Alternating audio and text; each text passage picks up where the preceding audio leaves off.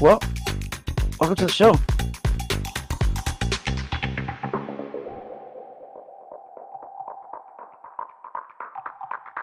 This is Our View from the Bench.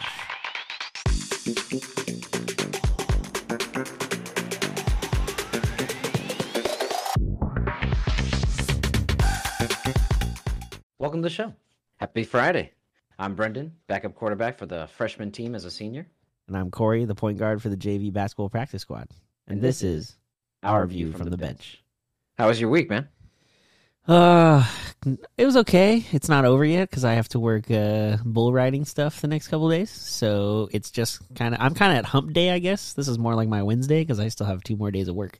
So I had 2 days off during the week. So I kind of lazed around, especially on Monday before we did the show. And not a whole lot else this week, just kind of chilling and getting ready for PBR tomorrow. So what about you? Well, I had the opposite week. While busy at work, I took today off, Friday off. Oh, nice.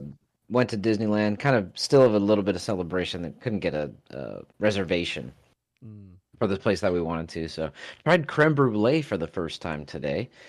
Fantastic. I don't know why I decided to just miss out on this my whole life. I do have a problem with dairy, however, so it was vegan, but in true style, they killed it. So it was pretty good, man. You ever tried creme brulee? No, I haven't. I was just gonna say the place you tried at first is Disneyland, not like some crazy fancy 5-star restaurant or something. Hey, dude, this is actually a pretty fancy spot, man. It was the Blue Bayou on the Pirates of the Caribbean ride. So oh yeah, it is a pretty fancy restaurant. Yeah, I've heard. No wonder you couldn't get a reservation for a while. No, couldn't. No, there's actually a lot of people that can't get reservations. Some people looking for reservations for a team. It's not working out for everybody, though. Training camp's already started up. Preseason's getting going. We still have a handful of free agents to still sign. Some notable ones, too. Yeah, but the biggest thing is part of the reason they haven't signed yet is the injuries are going to start to pile up, and they have slowly. And obviously with the Jonathan Cook situation in Indy, that's made it interesting because Kareem Hunt went and visited there. And where did he go before that you thought he signed at?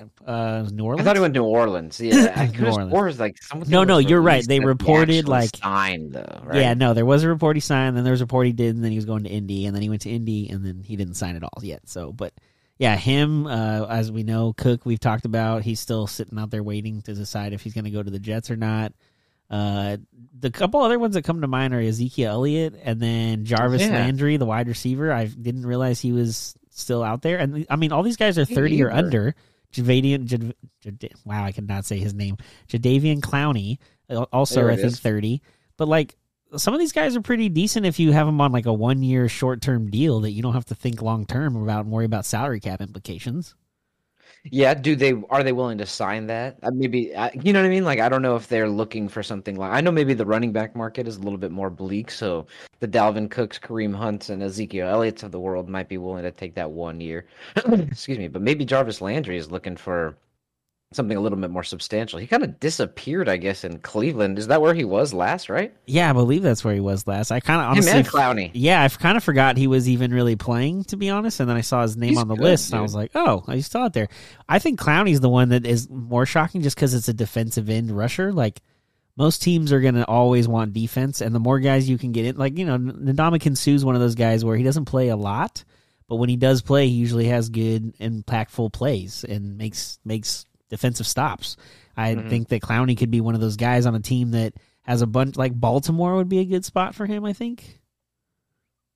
Maybe. Yeah, I mean, Baltimore's defense, I get. They need more, man. You're just trying to stack them up, or injuries happen. You got money know. you got money on the Ravens this year or something? Or? No, not at all. I can see that though. If you have the salary cap spot and you're a defensive-minded team, you're always going to need defense. Injuries are going to happen. Why not have more than enough defensive guys to throw on the line and change things up on the offense? Why don't the Browns want him back? Well, I mean, it didn't go well there, obviously. Yeah, but it didn't go well when he was in Tennessee either, so maybe that's why he's still a free agent, or maybe some of these guys just don't want to do training camp. They're just waiting for camp to get over and don't want to do it. I mean, they are really good players. The names that we're naming, at least, they've been there. They've done that kind of thing, So, I don't know. That's pretty crazy. I guess, though, I guess they don't. I guess it wouldn't be more competing for a role. Oh, depending on the team that they went to. You think it'd be?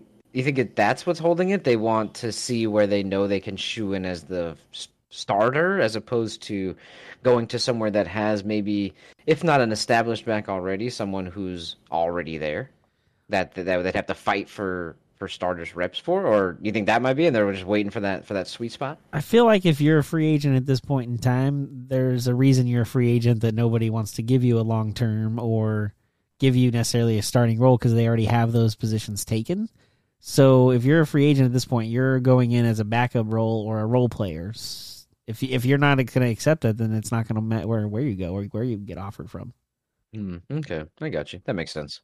I can see that. But one of the, I think, funny position battles, just because it seems like such a not a big deal, but in the time as we saw last year with the Cowboys, they just cut Tristan Vizcaino after he's been struggling in camp. Which, if you're the kicker and you're struggling in camp, that's not a good sign at all.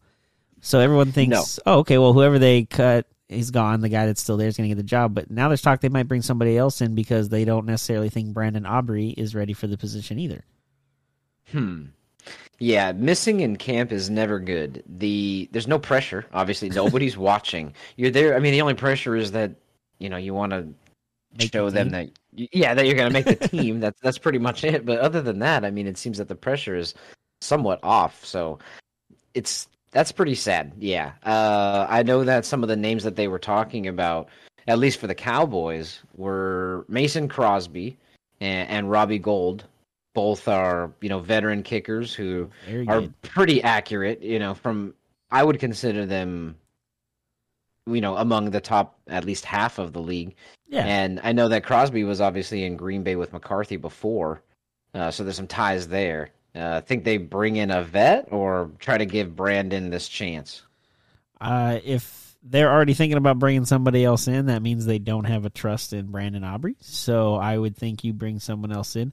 If I'm them, I mean, either one would be good, Crosby or Gould, but I think Gould would be my choice just because I feel like the last couple of years in San Francisco, he's been a really big, important part of their team and why they've won. Because we know their quarterbacks are not the best, so they do a lot of running plays, but they also don't necessarily score a ton of touchdowns. They obviously don't get in the end zone if they're not throwing them all the time, so they have to probably give up some field goals. And I remember seeing Gould against the Titans a couple of years ago in Frisco. I think he had like 5 field goals the whole game.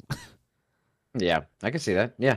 I don't know how it'll... I mean, I guess it would because I know Kellen Moore obviously has moved on. He's a pretty pass-happy offensive coordinator. Do you think they probably run the ball more, might get stuck out like the Niners have? I could see that. I just think it's also Dak Prescott, so let's see how many picks he throws. Yeah, true. Where you start now. You might need these pickers to save the day because he just can't get far enough. Which, I mean, speaking of quarterbacks, I think how we talked about quarterback 2 and what quarterbacks they should try to get on there next season. And I think the one that, I don't know if it was you or I that said Baker Mayfield should be on that so we could watch him and his whole figuring out his career, kind of like the Mariota role in the first season. Yeah. Yeah. Well, now there's talk about they don't even know if it's him or Kyle Trask going to be starting in Tampa, so they're going to start Baker this weekend and then start Trask next weekend and then see where things are. And then apparently there's not a person behind them on the depth chart. There's a space, and then the person after that is Wolford, which is the guy who used to be the backup for the Rams. But Wolford is so bad, he's like the 4th string at this point. So they're battling. So it's literally 1A and 1B. Yeah, and then 3. And let's see about let's think about how good 1A and B are. If that's not good, so it's going to be rough on offense for Tampa this year for sure.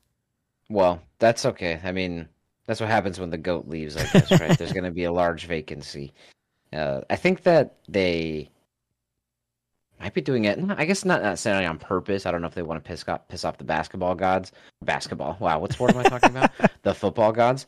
But Caleb Williams is right out there. So I know between the Bucks and the Cardinals, one of them's be gunning for that number 1. Yeah, I was just going to say, as a Cardinals fan, though, you're not going to want that to happen. So No, I want Baker to be successful. I want Baker to be somewhat successful. This is his last chance. This is it, dude. To be a starter. Yeah. To be a starter. He could still have an NFL career if this starting position doesn't work out with the Bucks. I think he would fall into, like we've discussed with Mariota, he could fall into that just long-term backup role. But this is his last chance as a starter. So I hope he makes the best of it. I don't know much about him. Maybe I need to go see a documentary about this guy to learn a little bit about his background more. But I'm not rooting against him. No, me either. I feel bad because it's kind of similar to like a different all the quarterbacks that go to Cleveland. Like they go there with such high expectations to get them out of the hole, and then it doesn't work, and then they leave, and then they just never have a career. Like it just seems like as soon as they get to Cleveland, it all just falls apart, and they can't go anywhere else. Yeah, they definitely do. There's, like we've discussed, I believe in a previous episode, one of your favorite images about the Browns is that one person who's wearing that Tim Couch, quarterback jersey, and just the paper list that's attached to him that's just drug out on the ground of all the starting quarterbacks that they've tried out over the past X amount of years. It's sad to see. Yeah, it's sad to see. Which, grass isn't always greener, man. Sometimes, maybe like Baker should have stayed an extra year if he had, or could have not gotten drafted by the Browns. Who knows? Yeah, I agree. Sometimes the grass could be greener on the other side.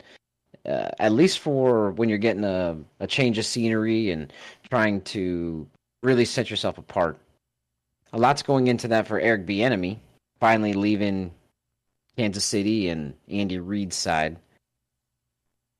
He's venturing out, obviously, the new offensive coordinator of the Washington Commanders / soon to be named changed football team.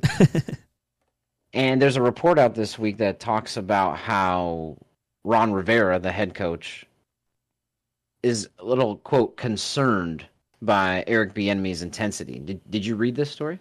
Yeah, I kind of heard about this. I don't. Is it partially because maybe Bieniemy's coming from where he's expecting a lot of players? Like they just won their second Super Bowl in 4 years, and he was there for 3. Yeah, and he was there for all of it, and he's got a show that he's able to be a head coach, right? That's the whole point. He left the Chiefs as an offensive coordinator to be the offensive coordinator here. He didn't get a promotion. He just sidestepped to try to show that it's not just Pat Mahomes, it's not just Andy Reid, that I can coach and I can lead a team. And this is a team in Washington that hasn't been to the playoffs in how long? They've struggled to even find some kind of consistency on offense. And then if Bieniemy comes in and he has like a plan, I mean, again, he just came from Pat Mahomes and what they do. Like there's a lot of level of expectations there coming to Washington. I'm assuming he's having out of these guys, and if they're not putting up to it, then you got to speak up. He has the resume to back it up, right? Yeah, I agree. This is my first thought when I read this story. Yeah, what the heck did you expect? This guy just won, like you just said, to your point, 2 Super Bowls out of the past 3 years or 4 years, and has been to 3.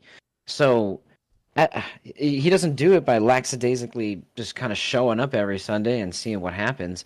I get that he had the best player in the league, in my opinion, in Patrick Mahomes. And watching from the documentary Quarterback on Netflix, he obviously puts everything he has into it, both physically and mentally. So I get that to your point, he just expects that. He has players like the Travis Kelce's of the world who they just want to win. That's what they do in Kansas City, and they make sure that they do everything they possibly can to prepare the best that they can to make sure that they're winning. Yeah. And I'm assuming that Bieniemy expects that same level of commitment and intensity. Yeah, and if he's not getting it, then he's going to show the intensity and get you on his level. That's how most leaders who are intense get it. Like you want them to follow you as you do. So here he is being intense and making sure you pay attention to detail. You do things right, so that way when it comes to game time, there's no issues. And if you're a Washington fan, you've got to be stoked, right? Like obviously Mahomes and Andy Reid are a big part of why they win in Kansas City, but Bieniemy was there too and helped. So it's not like he doesn't know anything. He has the resume to show you that I know how to win. I've been on winning teams. Like if you're a fan and you're the coaching staff there, shouldn't you be stoked that a guy is changing the culture? Like that's the whole point, right? You haven't been winning with what you've been doing. So if you don't change it and you expect, like, what's the saying? To be crazy, you have to do the same thing over and over and expect different results. then we're got to change the culture in order to get different results. Yeah, if you're just going to be average, and you're going to train average, and you're going to prepare average, you're going to practice average, well, then you're going to play average. Exactly. If you want to be above that, then you're going to do better. You got to put in the work.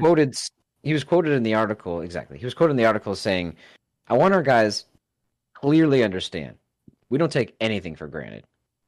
You see me pull players and have long discussions with them, so we're always on the same page. He goes on to describe himself as, quote, a tough, hard-nosed coach, but also understand I'm going to be the biggest and harshest critic, but also their number one fan. I got their back all the time.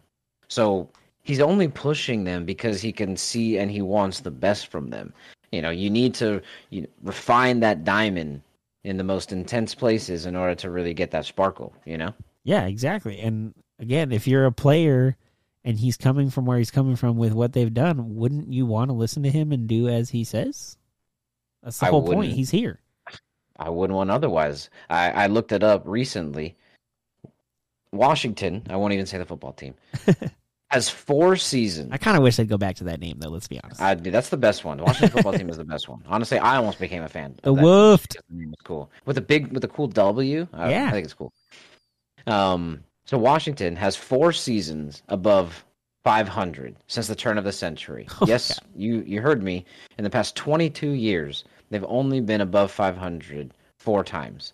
And these are the records. 10-6, 10-6, 8-7-1. Oh God. And 9-7. So it's not like really they're getting these 13-3s or anything crazy like that. Yeah, and the 8-7-1 is kind of barely. Yeah. So they also haven't had an offense ranked in the top 20 in points in the past 5 seasons since 2017. So it's not whether or not they want to listen to Bienemy. They need Eric Bienemy. And what I think they need to do is, in the nicest way, as I'm not a professional football player, shut up and listen. Right? That's what I'm saying. His resume speaks for itself. Why would you question what he says? And I understand it's his first season there, but again, that's why he's there, is to change the way you guys do things, because the way you were doing them last year and the year before and the year before that didn't work. And Rivera is a defensive-minded coach, so obviously as the head coach, that's where he's going to be heavily focused on. So to bring a guy in like Bienemy is exactly what they needed and exactly why they did it. Yeah, granted, Mahomes did a lot and has done a lot. Obviously, he does a lot as an incredible talent on the field. And they've had decent weapons. Well, they've got Travis Kelce constantly. They've obviously had Tyreek Hill. A lot of them, Patrick Mahomes turns into good weapons. But Bienemy does know what he's doing. At least I believe that he does. And the results are there. You've heard Andy Reid give him a lot of credit. You've heard Patrick Mahomes give him a lot of credit. Follow and see what the results are. That's what I would do. Yeah, which then the next day after this whole thing came out about being too intense, Rivera was asked about it again. And he said he kind of put his foot in his mouth, and he did talk to Bienemy himself, saying that, it wasn't as clear as what it needed to be, was what I said. He was more discussing Bienemy's intensity, just like he didn't want him to portray his players as soft as they could be, basically. I think that's the biggest issue at that point. He's kind of like, oh, I made it look like my team is soft and my coaching is too hard. That's definitely not a positive. No, the fact that this got out at all is not got out. I mean, he spoke about it. Yeah. The fact that he spoke about it, I guess, is what I mean. I guess the idea that his intensity got out. Why would he even bring it up? This isn't Ron Rivera's first rodeo. He was a player. He coached already, like you had mentioned the other day when we were talking about it. He went to the Super Bowl with Cam Newton. So it's not like this is his first time around the block. Don't let these weird little things like that out into the public. They're only going to spread. Yeah. It's only going to be negative. It's only going to be bad.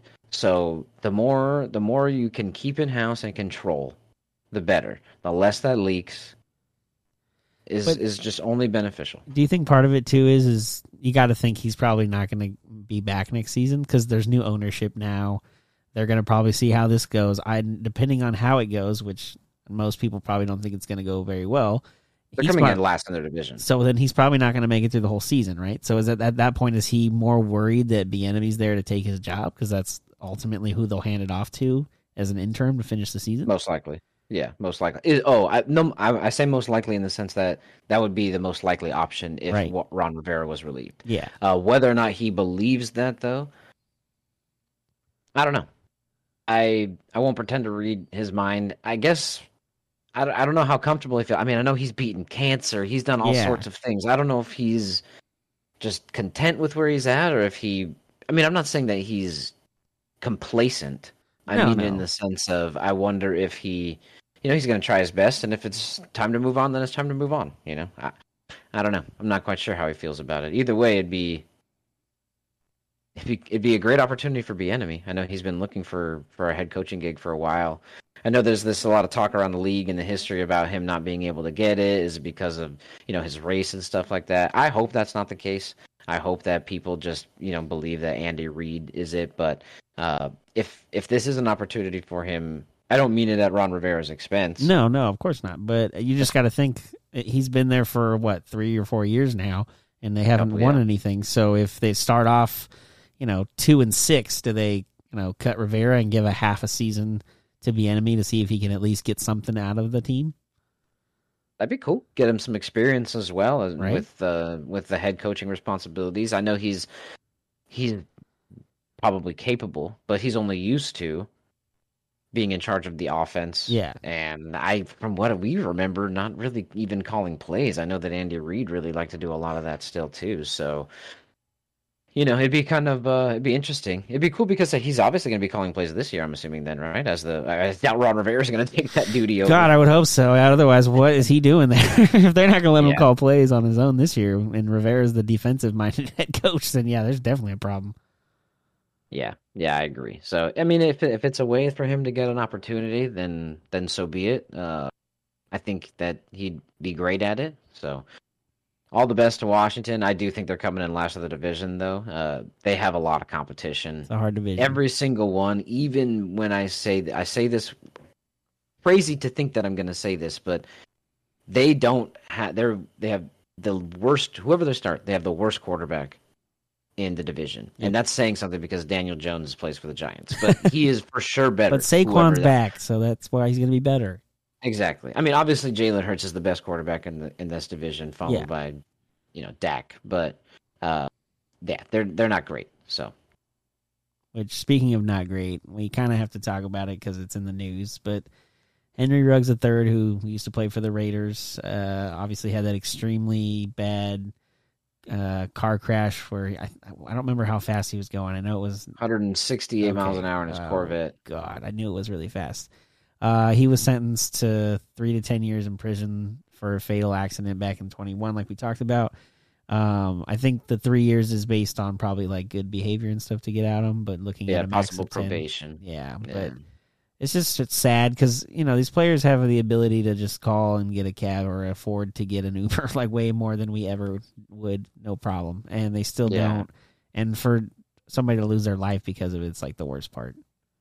Yeah, not that I would want him to lose his life. I don't want anybody to lose their life, but it's sad when you take a life too. It was his bad doing obviously an insane amount of speed on the side streets, and obviously after an autopsy, after what's the toxicity report from Henry Ruggs, I think he had .161 in his system, so more than twice the legal limit. So it's just a really sad case for everyone involved, like you said. Condolences to Tina, Tinter's family, and Max, the dog. There's a lot online if you guys want to read up about it. We don't want to get into too much of the details, but we just hope that people can kind of learn from this case. You're not invincible no matter who you are. Just, don't drink and drive. It's not cool. Absolutely. So, no drinking and driving. Yeah, continuing on with another somewhat sad story that also involves a lot of drinking. You and I had both given ourselves homework this week to watch the That's a good way to put it, homework. Yeah, right. Untold Johnny Football documentary on Netflix. It was pretty intense, about a little over an hour long, just kind of details. I wouldn't say his entire life, but really his football journey, I guess you would say. So it was pretty good. Your initial thoughts? I actually kind of feel bad for him after all the stuff he went through. I mean, I remember him being like the biggest deal in the world at the time. I didn't realize how long ago it was. What'd you say? It was 2012, right? Yeah, that's when. No, that's not when he was drafted. That's but I mean that's when he was in college. Yeah. Yeah, it's just, I remember him just dominating and it being like one of those. It kind of feels like what we watch Pat Mahomes do now, where it seems so effortless and just kind of he's just running out of the pocket, finds a gap, does his thing, or makes like a pump fake and a weird throw. It was nuts. And then to see all the stuff he went through behind the scenes, I mean, I knew he got in trouble for like signing autographs and getting paid possibly somehow, or how he got out of it, I did not remember. And the fact that his best friend was like basically brokering all the deals on the side, and then they had way too much money. They're out there driving fancy cars and sitting courtside. And so they come up with a story of that his parents are rich and come from oil, which, I mean, that's what the story was back then. I remember that being a story. Like, oh, he came from rich and family and he doesn't have work ethic because of it. And turns out that was all a lie. But why weren't journalists checking that back then? Like, how did we get through that? And Manti Te'o with a girlfriend that nobody checked into at the same time? How does that happen? I don't know. But yeah, I really actually did think his family was rich. I believed it. I actually had a lot of preconceived notions about Johnny Manziel just from what the media has spun. I've grown as I've grown older. I've learned not to trust the media and really what anything that they say. So I definitely apologize for that. Not that Johnny will ever listen to this.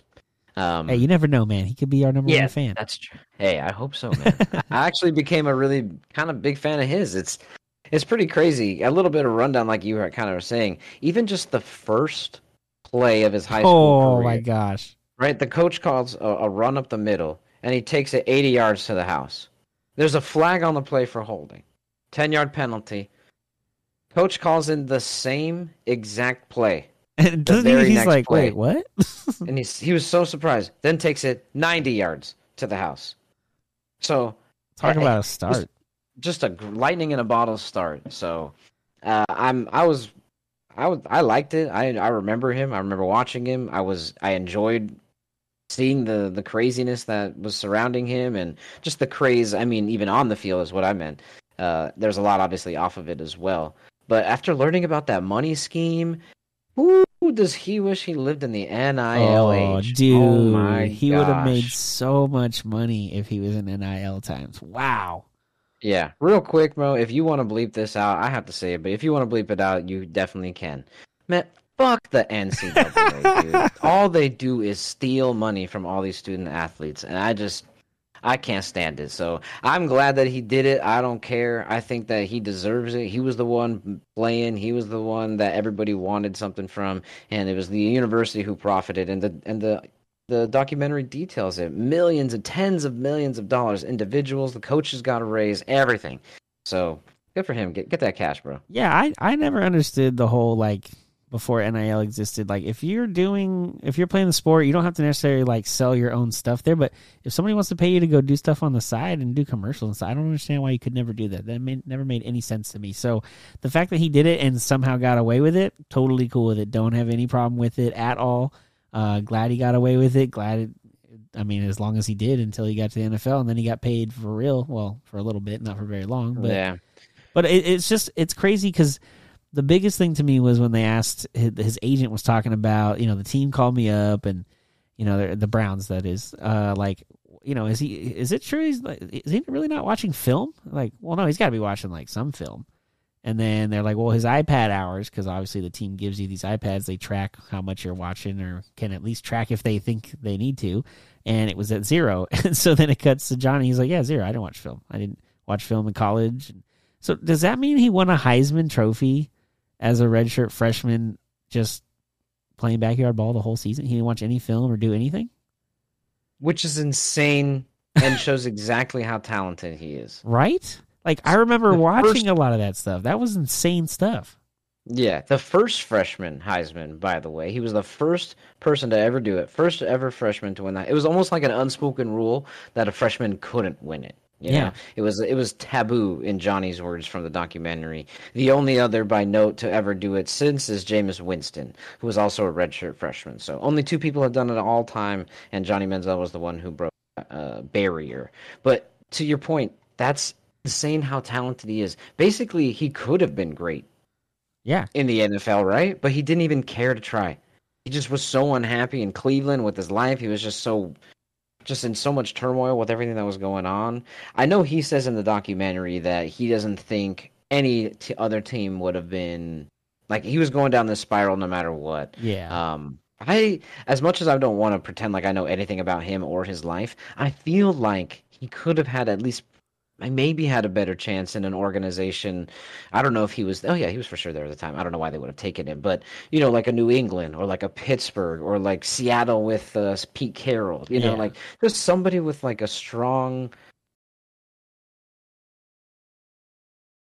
will to kind of help him and just try to get him in. Again, I don't want to speak for him. If he says it wouldn't have worked, then it wouldn't have worked. But I think that would have helped at least a little bit. The Ravens or something like that. Like going to an organization with some strong leadership to kind of help him on his role, and he just kind of didn't. Part of it too, he said, like you said, he talked about it wouldn't have mattered where he got drafted. He said part of the problem was once he got to Cleveland and it became a job, he kind of didn't like football anymore. He kind of lost the joy of the game. Which he even mentioned too, like, the biggest thing to me when I played in college is like the camaraderie with the guys and, we're all friends and we're going to class together and hanging out. But like, once you're in NFL, like everyone's got their own lives and families and wives and kids or, whatever. So like you're not really as a tight knit group as you probably would be as a college team. So he mentioned he just wasn't happy and didn't love the game anymore. So if it would have been that same way anywhere, then maybe regardless, he's right. Maybe it wouldn't have mattered. He even talks about that. It's if it's not the last line, it's one of the last lines. He's just a frat boy, and his fraternity just happened to be the football team. Yeah, that's exactly how he put it. It's the best way to describe it because he was a party frat boy. I mean, what was the thing his other buddy said? If win or lose, we booze. I think it was the saying that they had. Win or lose, we booze, and he said he meant it. And he didn't talk about football after football. He just he went and played football, and then he went back to normal life. It was almost like it was his side chick. Yeah, agreed. I wish he would have been able to control his substance abuse because he said, he was doing coke, he was doing oxy, he was binge drinking like crazy. Just didn't care, and that's when he decided to kind of lead down that road of he had literally planned to just spend all his money and have whatever he wanted to do in this life and then just take his own life. But luckily for him, his family, and kind of for anybody else that might be associated with him, even us, like watching this documentary, I'd like to learn more about him. I'm glad that the gun just clicked. Yeah, and it's good to see because obviously as a young kid, it looked like he had a good upbringing, and going into high school he was really good. So going to college, I think he's going to be great going beyond. But man, it got really rough there for a while. But glad to see him in at least a better place now, and going a long way, going up and down a big mountain. So back to where he started. Agree. I hope he can get better. Towards the end, obviously, he seems to be a little bit cleaner. He's back home with his father, and his parents just kind of trying to figure out life and try to focus on himself. Yeah, basically back to... I actually kind of like the guy. Yeah, me too. And basically, like you said, going back home like that and starting over, back to basics and being a kid, essentially, which, kids these days, man, they start playing sports a lot younger than they used to. Did you hear about this 13-year-old kid signing and going to play in the USL? Yeah, so the USL, the United Soccer League, is basically like the Division 2 to Major League Soccer. He's at the youngest player to become a soccer professional in the United States at 13 years, 5 months, and 13 days. His name is Davion Kimbrough. Dude, that's crazy. 13 and you're signing a contract of some sort of any kind with the team? This is like stuff they do over in Europe, though, for soccer. They have all those academies. They sign these kids really young and I don't know how Messi was when he was signed. I'm sure he was probably a teenager as well. So this is not something new to the sport of soccer. It's just something new to us because it's U.S. kids getting signed so young. Like, we're not usually that good at soccer. Yeah, very true. Well, I'm glad to see that we're catching up with the world, to be honest with you. So, yeah, he signed with the Sacramento Republic FC, and he was a forward who, the story basically of how he got signed is he was a forward who joined Sacramento's youth academy in 2021, and he initially gained notoriety in the previous June playing in something called the Baseveld U13 Cup. So that's a tournament featuring youth teams from some of Europe's top clubs. And as a guest player for the New York Red Bulls, he actually helped the Red Bulls academy team become the first MLS team to win the tournament. They've never won the Baseveld U13 Cup, and he was the first time. It was the first time, and he was named MVP. Wow, MVP! Yeah. Whoa. Yeah. Okay, So, well, maybe he'll be worth it then. Win the MVP of the maybe he'll be tournament. good. Maybe he'll be good. He's still going to finish his education. Apparently, he plans to enroll in a place called Elk Grove Charter School. That's in the Sacramento Valley area, I guess, basically. So Elk he's Grove. I feel like I know someone. I feel like Dana's from that area, actually, dude. To be Oh, honest, no way. Yeah, I know she's from the Sacramento area. Elk Grove sounds familiar. I feel like I've been there. Nice. Well, I guess maybe she'll go see him play. We'll see if he can get his way up the ranks and maybe become a legend someday. Oh man! Speaking of legends, another one, Hall of Fame. NBA this time. Yeah, back-to-back weekends of Hall of Fame ceremonies. Is that something we normally do every year, and I just never noticed? That might be, and I like you've said, I never noticed. Now, the one thing I always remember is the first game of the NFL season, well, preseason, is the Hall of Fame game. So I always remember that's there. That's but true. I guess I just don't. I mean, I love basketball. It's my first/second favorite sport, depending on how the Lakers are doing. So I know I pay attention to it, but I guess I just don't pay attention to it. But the enshrinement is actually going to be this Saturday, August 12th, tomorrow. So. Some big names, though, on the card this year. Heck yeah, dude. And some Lakers in there. Pau Gasol. Woo, woo. Always like to see Pau. And again, this is basketball Hall of Fame. This is not NBA Hall of Fame. This is not just NBA stuff. So Pau Gasol had obviously played a lot of international with Spain and won a lot. Won with the Lakers. I think he won Rookie of the Year back with the Grizzlies, too, if I remember correctly. So totally makes sense for him to be into the Hall of Fame. First ballot. Nice to see Becky Hammon get in there, which I think she's still coaching now and she's so young, so she's just going to continue to add to her impressive resume that she already has at this point. Yeah, I agree. He did win. I just double checked for you. Okay. He did win Rookie of the Year. Another big name, legendary player, played 20 or 21. I'll 21 check myself right now. 21 seasons. Dirk Nowitzki, all with the same team, Dallas Mavericks. Champion, beat the Heat. So that was pretty cool. Another lost to the Heat and beat the Heat. Yeah, very true. Lost to the Heat and beat the Heat. Member of the Heat that he lost and beat, Dwayne Wade. Also another member of the class this year. Another guard. We got Tony Parker and his coach Greg Popovich. Yeah, that's good. That's cool that they get to go in together. I mean, Pop is still again coaching as well, so he's just going to continue to add to his resume at this point with Wemby. Who knows what that entails? But another coach that got in also is Jim Valvano, which we all know is famous for the big "never give up" speech back when he was battling cancer and at the ESPYs.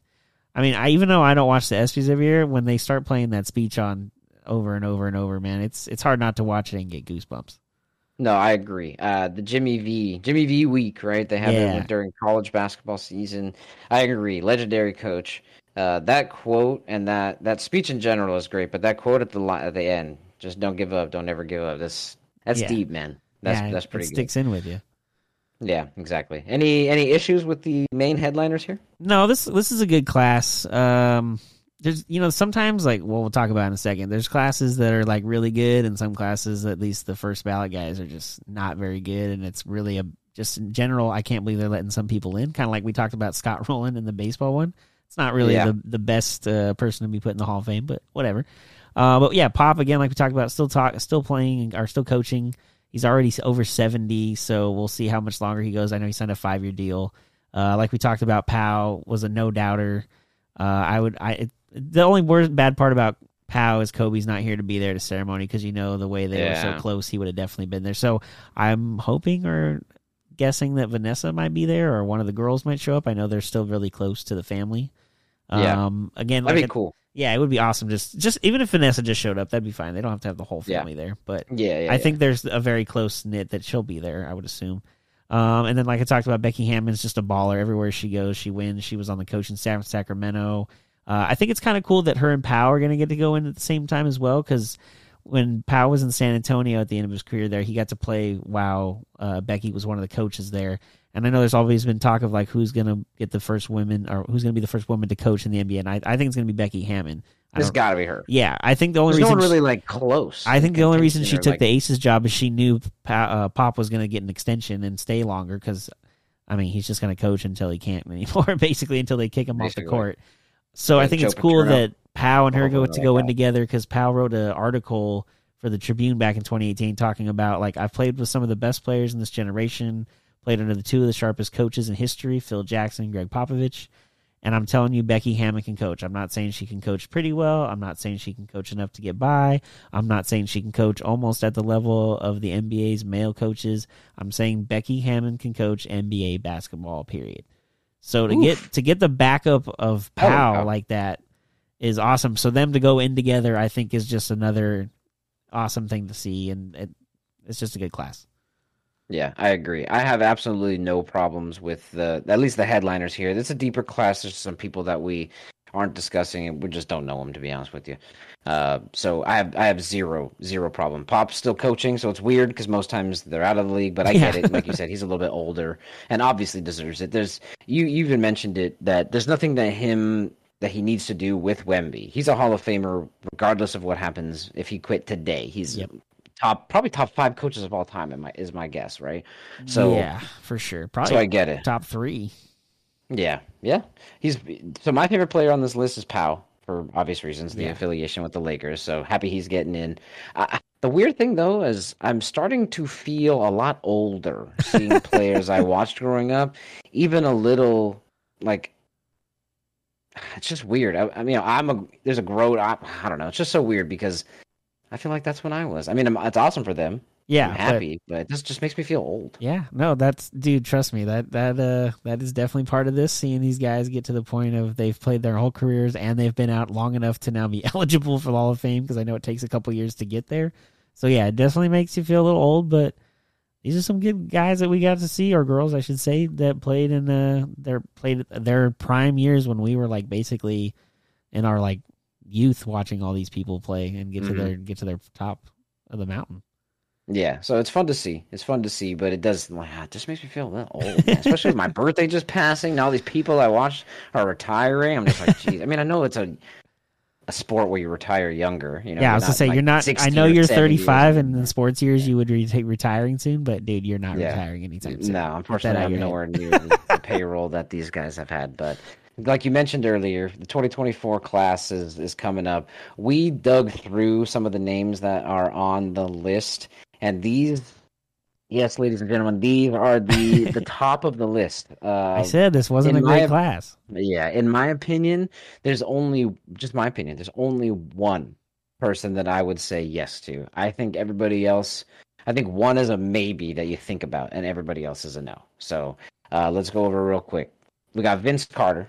That's who I'm saying is the obvious yes. I'm just going to give it to him. Half man, half amazing. If you have a nickname like Half Man, Half Amazing, I think you're in. All right. Sounds good.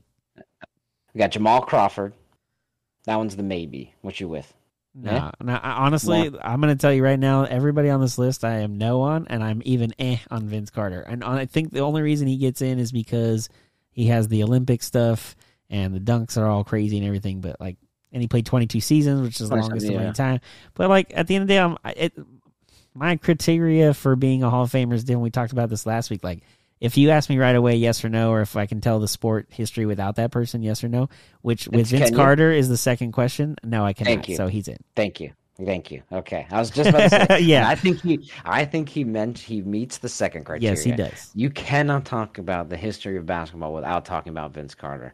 His highlight dunks and that dunk contest is so legendary, it cannot be missed. Just similar, in my opinion. I'm not saying they're going to go down as the greatest, but the second one after Vince was with Zach LaVine and Aaron Gordon going back and forth. Oh, that was nasty. That was so good. So I would say another. I agree with you, though. I don't think any of these people on the list will continue.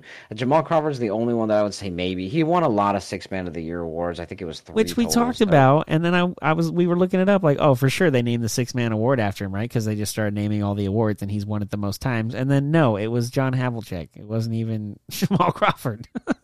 Well, they only picked old people, though. We looked at all the other names, and they were like old people. I don't mean that in a rude way. I just mean like really, like beginning of the NBA. Yeah, but I feel like for this one, you could have made an exception. I mean, he won the award 6 times. That's right, 4 or 5 times, whatever it was. 3. Okay.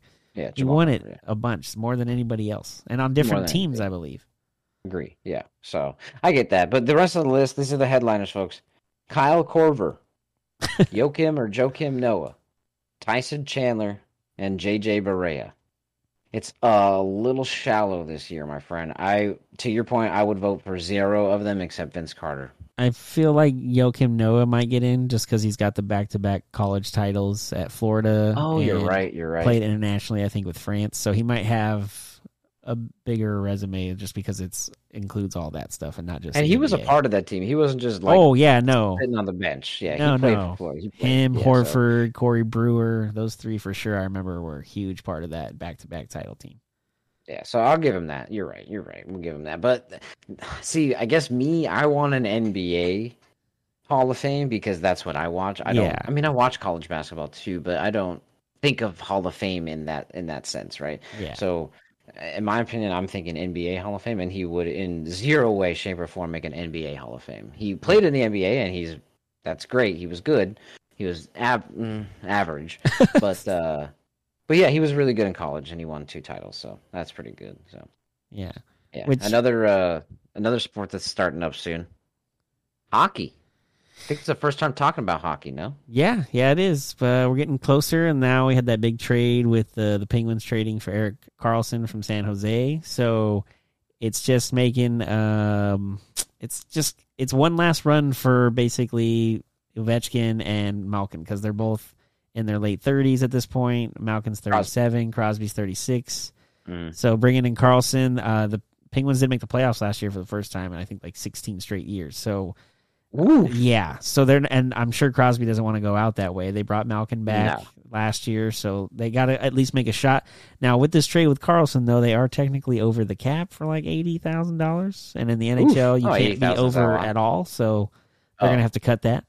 They'll figure that out. But overall, I think San Jose did really good in this trade, getting a first round pick from Pittsburgh. They get Gronlund, they get Rota.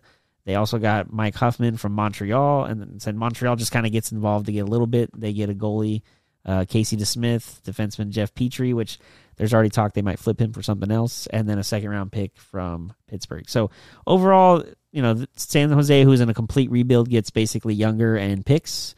Montreal gets a little bit of picks as well because they're kind of rebuilding, and it gives Pittsburgh one last shot with Crosby because now they have the new GM Dubas there who was in Toronto for the last few years.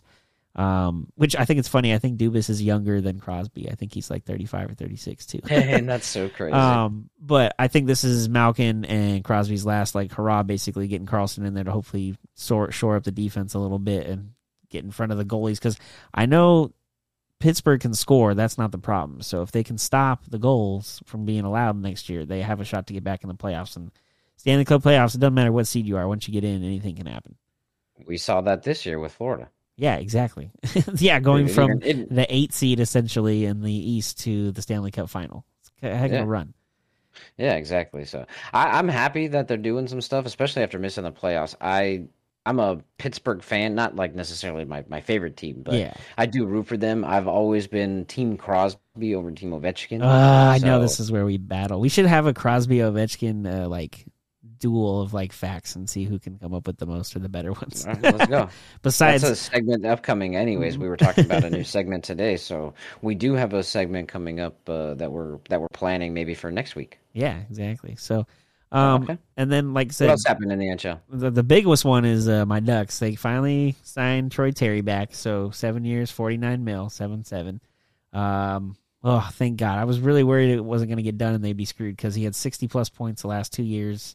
Last year he had 23 goals. Previous year he had 37. So his goals went down, but his assists went up to still be over 60 points, which means, he's not getting as many open shots for himself, but he's creating other options for the team. And with Zegras around him and other guys that are younger, and hopefully Jamie Drysdale can be healthy this year. A lot of things to be excited about. I think they did a good thing bringing in Alex Killorn and Radko Gudas, who both have played in the Stanley Cup final. I know Killorn has 2 cups. Gudas does not. He just lost with Florida this year. But they actually played together back in Tampa in 2012 and 13. I think Pat Verbeek, who is the Ducks GM, was the assistant GM in Tampa during that time. So there's a lot of connection of bringing those guys over. I think it's one of those where Pat knows this team is very young and they need some veteran leadership. So bringing in some, 10, 12-year vets who have won or have been there, we can kind of mesh that with the younger guys that we have. We have a couple guys in the middle, but haven't really been that far like these other 2 that they brought in. So I'm just excited. Now I just need them to re-sign Zegras real quick, who's restricted, but that'll be just a formality. And I'm excited, dude. You can't be worse than 32nd from last year out of 32, right? No, I guess coming in dead last the only way is up. By the way, I understand that the Anaheim Ducks aren't the most flashy franchise, but don't just because Chicago they stole that first pick. Okay, that's no. They did that on purpose. They just didn't want one of the prospects of a lifetime getting quote unquote lost, I guess, in Southern California. They wanted him prime position, playing for the Blackhawks. So, man, I think the Ducks got screwed on that pick, if you ask me. But that's neither here nor there. Not what you asked me. You asked me if there's anything better than 32nd, and I say yes. As long as we can, dude, I just beat the Kings, man. That'd make me happy. That's a tough task. Yeah, but I really just want. I'm to yours, like you said. I want Trevor back. That guy. Some of the goals, the highlight goals that he has, he just looks like he's having so much. He looks like Johnny Manziel, but like in college, maybe without the alcohol. Yeah, I was like, hopefully he's watching more film than Johnny Manziel too. But like the fun part, like the fun, just like dude going out there having fun, just really talented. So I like it. Again, I hope we're not 32nd again. I enjoy going to these games. I know that you're able to kind of snag me some tickets sometimes, but it's not that fun to drive all the way over there if I'm just the team I'm rooting for is. I'm going over there knowing they're about to lose. Yeah, or at least going to get beat badly. I can get over losing 1-goal games, but being in games. But when you're losing 5-1 or 5-2, like it's not even competitive. So again, I think the guys they brought in, especially Gudis, is on the defensive side. So him and Fowler can hopefully kind of shore up the defense. Jamie Drysdale comes back after breaking his collarbone last year, like in the first month. So having him there all year will be nice. There's just a lot of young guys that are now there. Hopefully this young kid, Drew Hellison, who's also a defenseman, can maybe make the team, and then they have like a nice blend of the older guys, Fowler and Rudis, and then these young kids to go with it. There's a new coach, Greg Cronin's in the house, which, okay, I didn't know who he was when they hired him. Obviously, I work for the team in the team store, okay, guys? That's the secret here. I work for the team. That's how I get Brendan his tickets. But like I watched the press conference of him getting hired, and first of all, he's a Boston guy, so always love hearing the Boston accent. Nice. But just like hearing him talk about like how he's going to blend for the younger guys and developing them, because that's kind of his thing. He's been a development coach in a lot of places and an assistant, but being able to like know how to talk to the older guys, and keep them engaged in what they're doing. Mm-hmm. I was sold. I was ready. I was like, I can understand why they chose him as the coach. He's got 36 years of experience as like a coach or player development, like I talked about. He also, this is a long time ago, but he technically actually was the assistant coach back at the University of Maine when Paul Correa was there. In 93. Duck legend. So, which Correa was part of Correa is like a part of the organization as like a consultant essentially. So I'm sure he sold off on Cronin. I know the big thing was they talked about Pat Verbeek and him met to talk. Most interviews probably take an hour and a half. He said they both talked about how after 4 hours they were just like still talking, and it's one of those this is a good vibe. I think this makes sense kind of thing. I like that. I like that. Basically, what I like is I love to see that changes are being made. Yeah, coming in last place is not that fun. The guys don't like it. The organization, I hope, doesn't like it. So I love to see the changes are being made. I'll be honest. I don't quite follow hockey as much as you do. I don't know the impact that these players are going to have exactly, but I'm excited to see that talent and experience are basically heading to Orange County, California, with the players and with the coaches that are kind of coming up. I'm just excited to see where they can go from here for sure. Well, a big part of that, though, for them to be better than last year is going to be defense, because that was our biggest issue. We could not stop anything last year, and that's not anything on John Gibson, because as a goalie, you can only do so much by yourself back there if no one's playing defense in front of you as a team. So by bringing in Gudis and having Fowler and now Jamie Drysdale healthy, those are some good defensemen that hopefully can build a team effort and build a wall in front of Gibson so he doesn't have to have 45 or 50 saves for us to even have a chance in a game. I think last year he had like 2 games in a 4-game stretch where he had 50-plus saves. It's just you can't do that 50, 60 times a year out of 80 games and expect to be able to win all the time. You just can't do that. Right. So yeah, I think as long as the defense is built in front of him is better and Gibson can just be his normal thing because, I mean, he is in his prime, and I think he's 30 or 31. So this is the time, if we're going to win with him there, build a wall in front and let's see what we can do. He's not bad, man.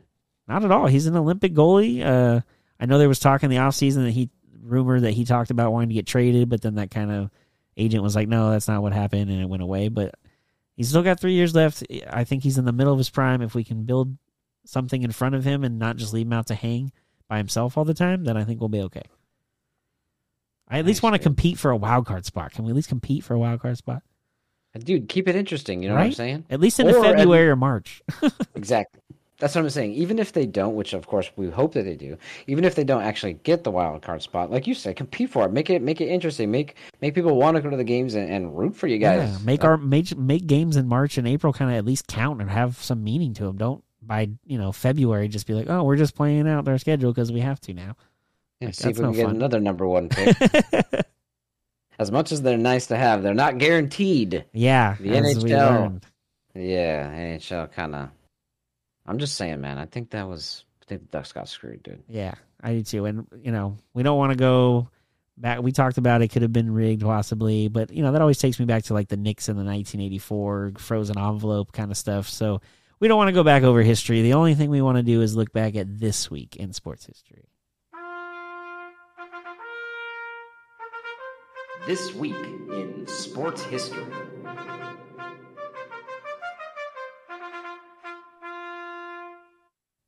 So this week in sports history, on August 9th, 1988, coming off their fourth Stanley Cup win in the last 5 seasons, the Edmonton Oilers do the unthinkable. They trade Wayne Gretzky, hockey's biggest superstar.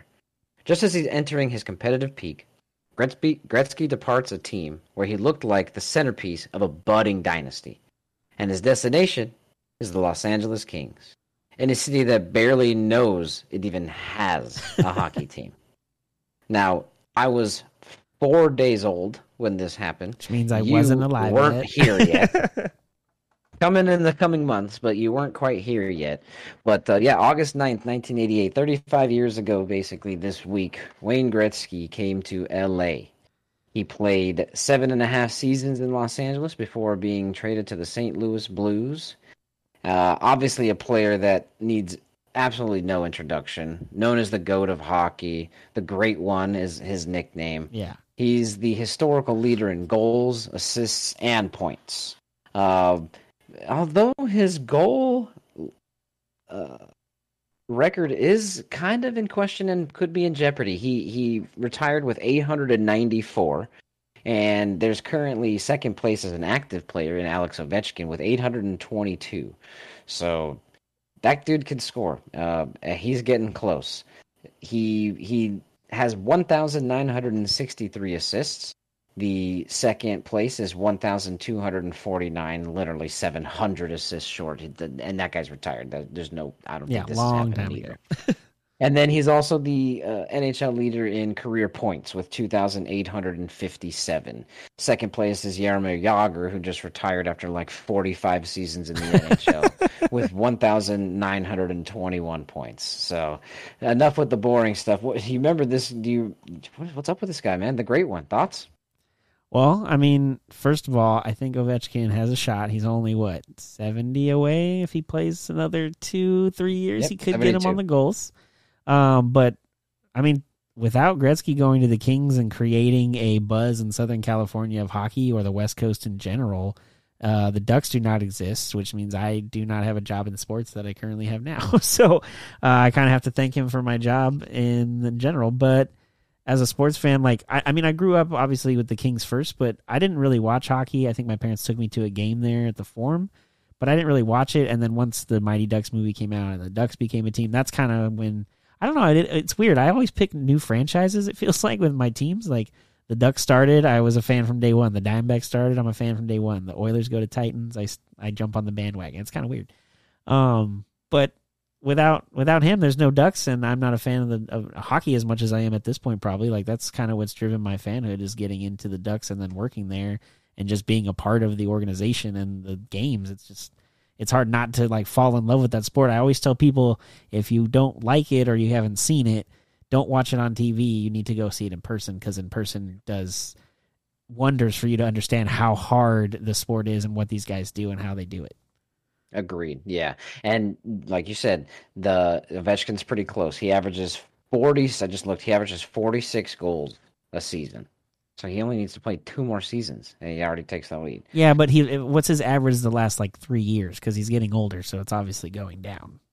So last year 42, so just below it. The year 4 below it. The year before that 50. Okay, my bad. I'll shut up. Yeah. I thought it was going to be he's got 32 the last couple, but he's slowing down. But he's still scoring 40 a year. Okay. Not the past 3 seasons, but the 3 seasons before that, 2017 to 18, 18 to 19, and 19 to 20. He led the league in goals. All right. Keep doing with, you. And 49, to be honest, 51, and 48. I'm not mad because I love Ovechkin. Like we talked about earlier, the Crosby-Ovechkin thing. I'm an Ovechkin fan, so I'd love for him to keep doing it. And if Gretzky's always going to have the assist record and the overall points record, so if he loses one of the 3, it's not that big a deal. Yeah, it's not even close in my opinion, as far as who's the GOAT. He's probably going to lose the goals record. Yeah, but Alex Ovechkin may have the second and will end up with the most goals. He's currently 16th in points. He needs to basically double his points in order to catch Wayne Gretzky. He's at 1485. And he's how old right now? He's already done, basically. I mean, I don't mean that in a rude way. He's 37, about to turn 38. He's 37 gosh. and 328 days. His birthday's September 17th, so he's about to turn 38. Yeah, it's my sister's birthday. Hey, nice. That's my stepdad's birthday. Shout out to you, Dad. Hey, 9/17. Woo woo. Whoop, whoop. He's gonna end up with that. I'll give him that. But I mean, even currently, right? Sidney Crosby has more points than Ovechkin does, and the goal differential is insane. Alex Ovechkin has 822, and Sidney Crosby has only 550. So that's why Sidney Crosby. Well, you know what? Let me not. I'm gonna save that for our new segment. I'm not even gonna give you my ammo. Never mind. Either way. Crosby. Oh man! Shout out to the kid. So, but yeah, dude, I think that's another good episode, eh? Yeah, for sure. I mean, got into some hockey. Who would have thought? That's why I ended it with A. I don't know if you noticed. Yeah, no, you sounded super Canadian in hockey. Yeah, I was kind of trying to get into it. You know what I mean? So, but you got any plans for the weekend? Well, besides work, I know you freaking work. You said PBR this weekend. Yeah, the professional bull riders. Blue Ribbon? No, I wish that'd be way better of an event. No, it's the bull riding thing. It's like teams. I don't know. They came in last year and did it, and it's whatever. It's like a slower event compared to my NF concert last weekend. So I guess I'll take it. Take the ebbs and flows. Yeah. Well, all right. Nice. Sweet. I'm not doing anything. Actually, I'm getting my car serviced tomorrow. Oh, that sounds like fun. I'm going to a car show in the afternoon as well, so should be cool. Sunday probably just kick it like normal. Go to church. Are you going on like a Subi ride with everybody like you do usually, or just going to check the shit out? No, just going to check it out. It's actually at the Anaheim Convention Center. It's nice. Indoors, so it's like a fancy show. My car's not fancy enough, so. What was the one? What was the one we went to that one time, or back in the day at the LA Convention Center? You took me to Hot Import Nights. Hot Import Nights. Oh my gosh. Let's go. Yes, man. That was high school, dude. That was when Fast and the Furious was at its peak, dude. Yeah, okay? No, I remember because we used to take some of those posters and hang them up in the door. Remember on the ceiling? So yeah, they had all those cars and shit everywhere. Dude, heck yeah, man. That was the best, bro. I still live in that dream, man. You keep lowering your car and doing your thing, man. Thanks, bro. So, but yeah, that's another episode. That's episode 8, I believe. Yeah, it is number 8 for us, and number 2 as is the new name, Our View from the Bench. Our View from the Bench. Well, from Our View from the Bench, I'm Brendan. And I'm Corey. And like we always say, enjoy the sports until we talk again. Peace.